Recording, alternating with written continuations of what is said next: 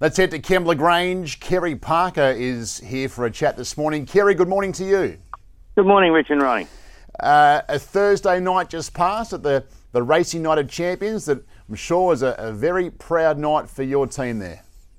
Oh, definitely. You know, it showed the year that we had, that he had, to think that he, five group races and a Rosehill Gold Cup. That's a tremendous season. There's what a horse. He come from nowhere, really, and to do what he did is an amazing feat. And unfortunately, what is the latest with him? Obviously, he's had that big problem. Yeah, he's mending well at this stage. They're a time thing, but he's just going through the motions at the moment and on his rehab, so to speak. And fingers crossed that he'll come back. All signs are positive at the moment, but we'll let him tell us.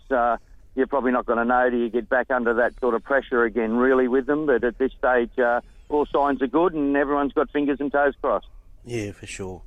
This mare today, she's a good mare, this. Open Your Heart. I think all the eyes were on Frumos the other day, but, it was very similar between them. I'd hate to pick a winner if they both got out.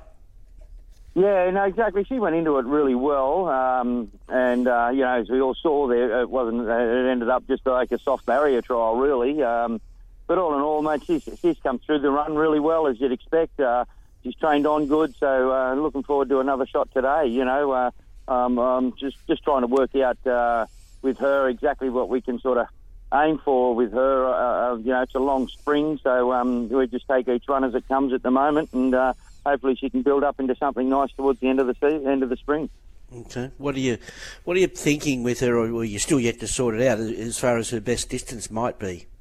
Yeah, exactly. I'll take her as it goes. As a 3-year-old, you sort of aim up for an Oaks with, especially with her breeding.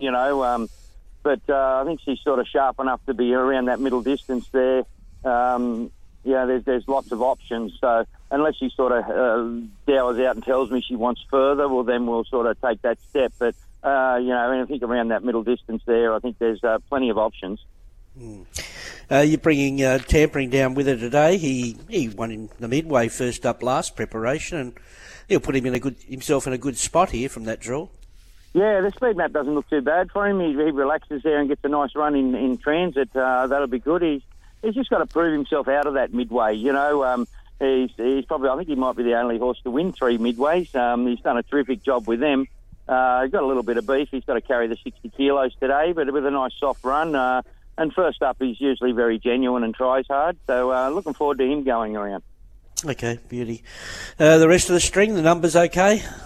Yeah, we've got a few here we've got to sort out. They've got to go through their motions. They'll either be winning maidens or, maybe having new careers.